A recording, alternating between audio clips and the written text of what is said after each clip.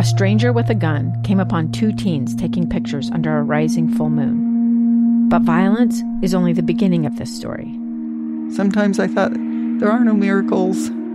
Yeah, there are, and this is a big one.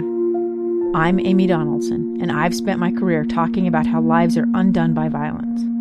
The Letter is a podcast about how lives are remade. Follow The Letter at theletterpodcast.com or wherever you get your podcasts. Inside Sources. Inside Sources. Utah's source for exclusive access and insights behind the news. Here's the opinion page editor of the Deseret News, Boyd Matheson, on KSL News Radio 102.7 FM and 1160 AM. Welcome, everyone, to Inside Sources here on KSL News Radio. Great to be with you today. I am Boyd Matheson, opinion editor at the Deseret News, and as always, we got a lot of ground to cover on the fastest 60 minutes in radio as we try to help you slow things down, divide the rage from the reason, elevate the conversation, connect the dots, and help you make the news make sense today. And many things that we're tracking, obviously a lot going on as we roll into the debate, the vice presidential debate tomorrow here in the state of Utah.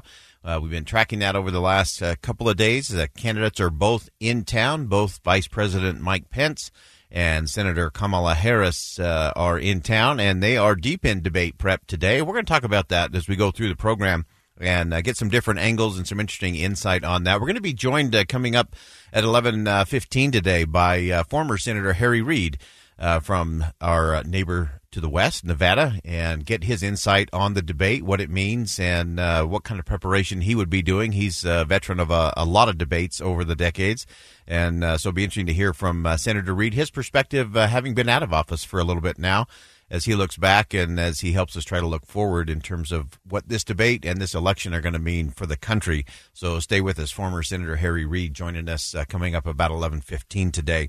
We'll also do a little bit of debate prep breakdown. I'll actually take you through what I think are the keys to preparing a candidate for a good debate showing, ways to frame things in a way that actually matter and make a difference.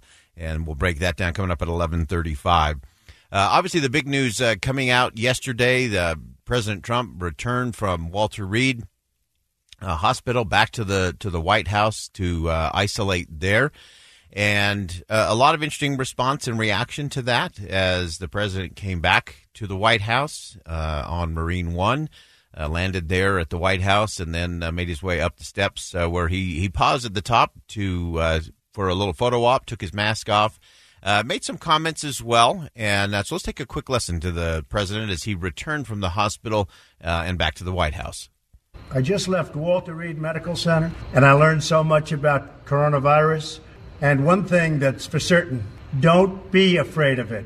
Don't let it dominate. Don't let it take over your lives. Don't let that happen. We have the greatest country in the world. We're going back to work. We're going to be out front. As your leader, I had to do that. I knew there's danger to it, but I had to do it. I led. Nobody that's a leader would not do what I did. And I know there's a risk, there's a danger, but that's okay.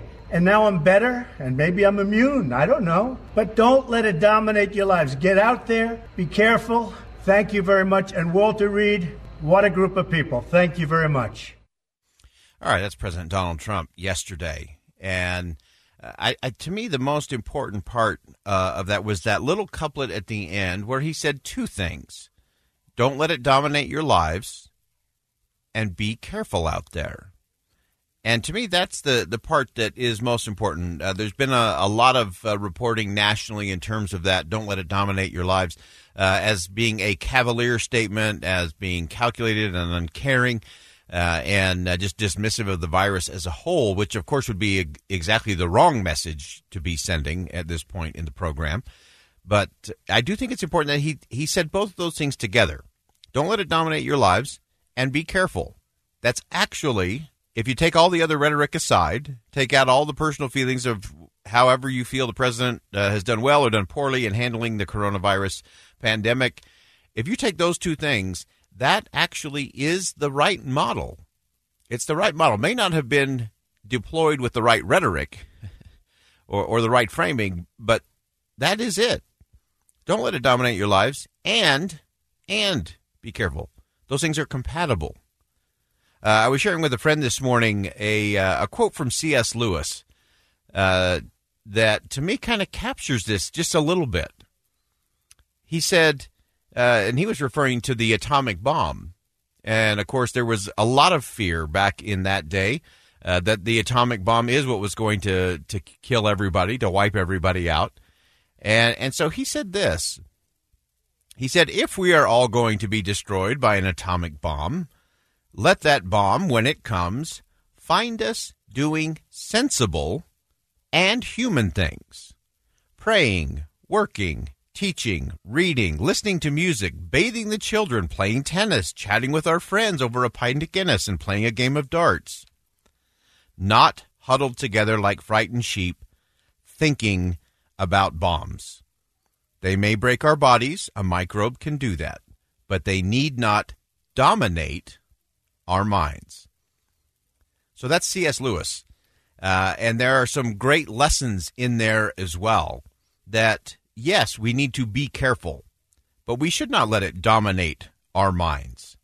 So we need to be careful, social distance, masks, hand sanitizer. You do all of the drill, especially if you're interacting at all with people who are older, people who are vulnerable, susceptible. We have to be careful and responsible there. But then we can't let it dominate our minds. We have to do things that sensible and human beings do. We have to have connection. We have to have conversations. We have to do all of those things. So I don't think the president was far off. Maybe the delivery wasn't right. Maybe all the other rhetoric around it was wrong.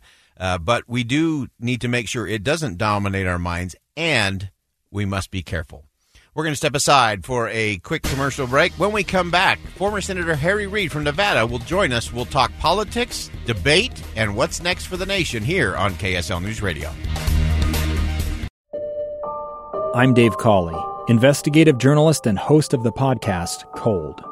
Don't miss Cold's new Season 3, where I look into the unsolved disappearance of Cherie Warren, a woman last seen leaving her job at a Salt Lake City office in 1985.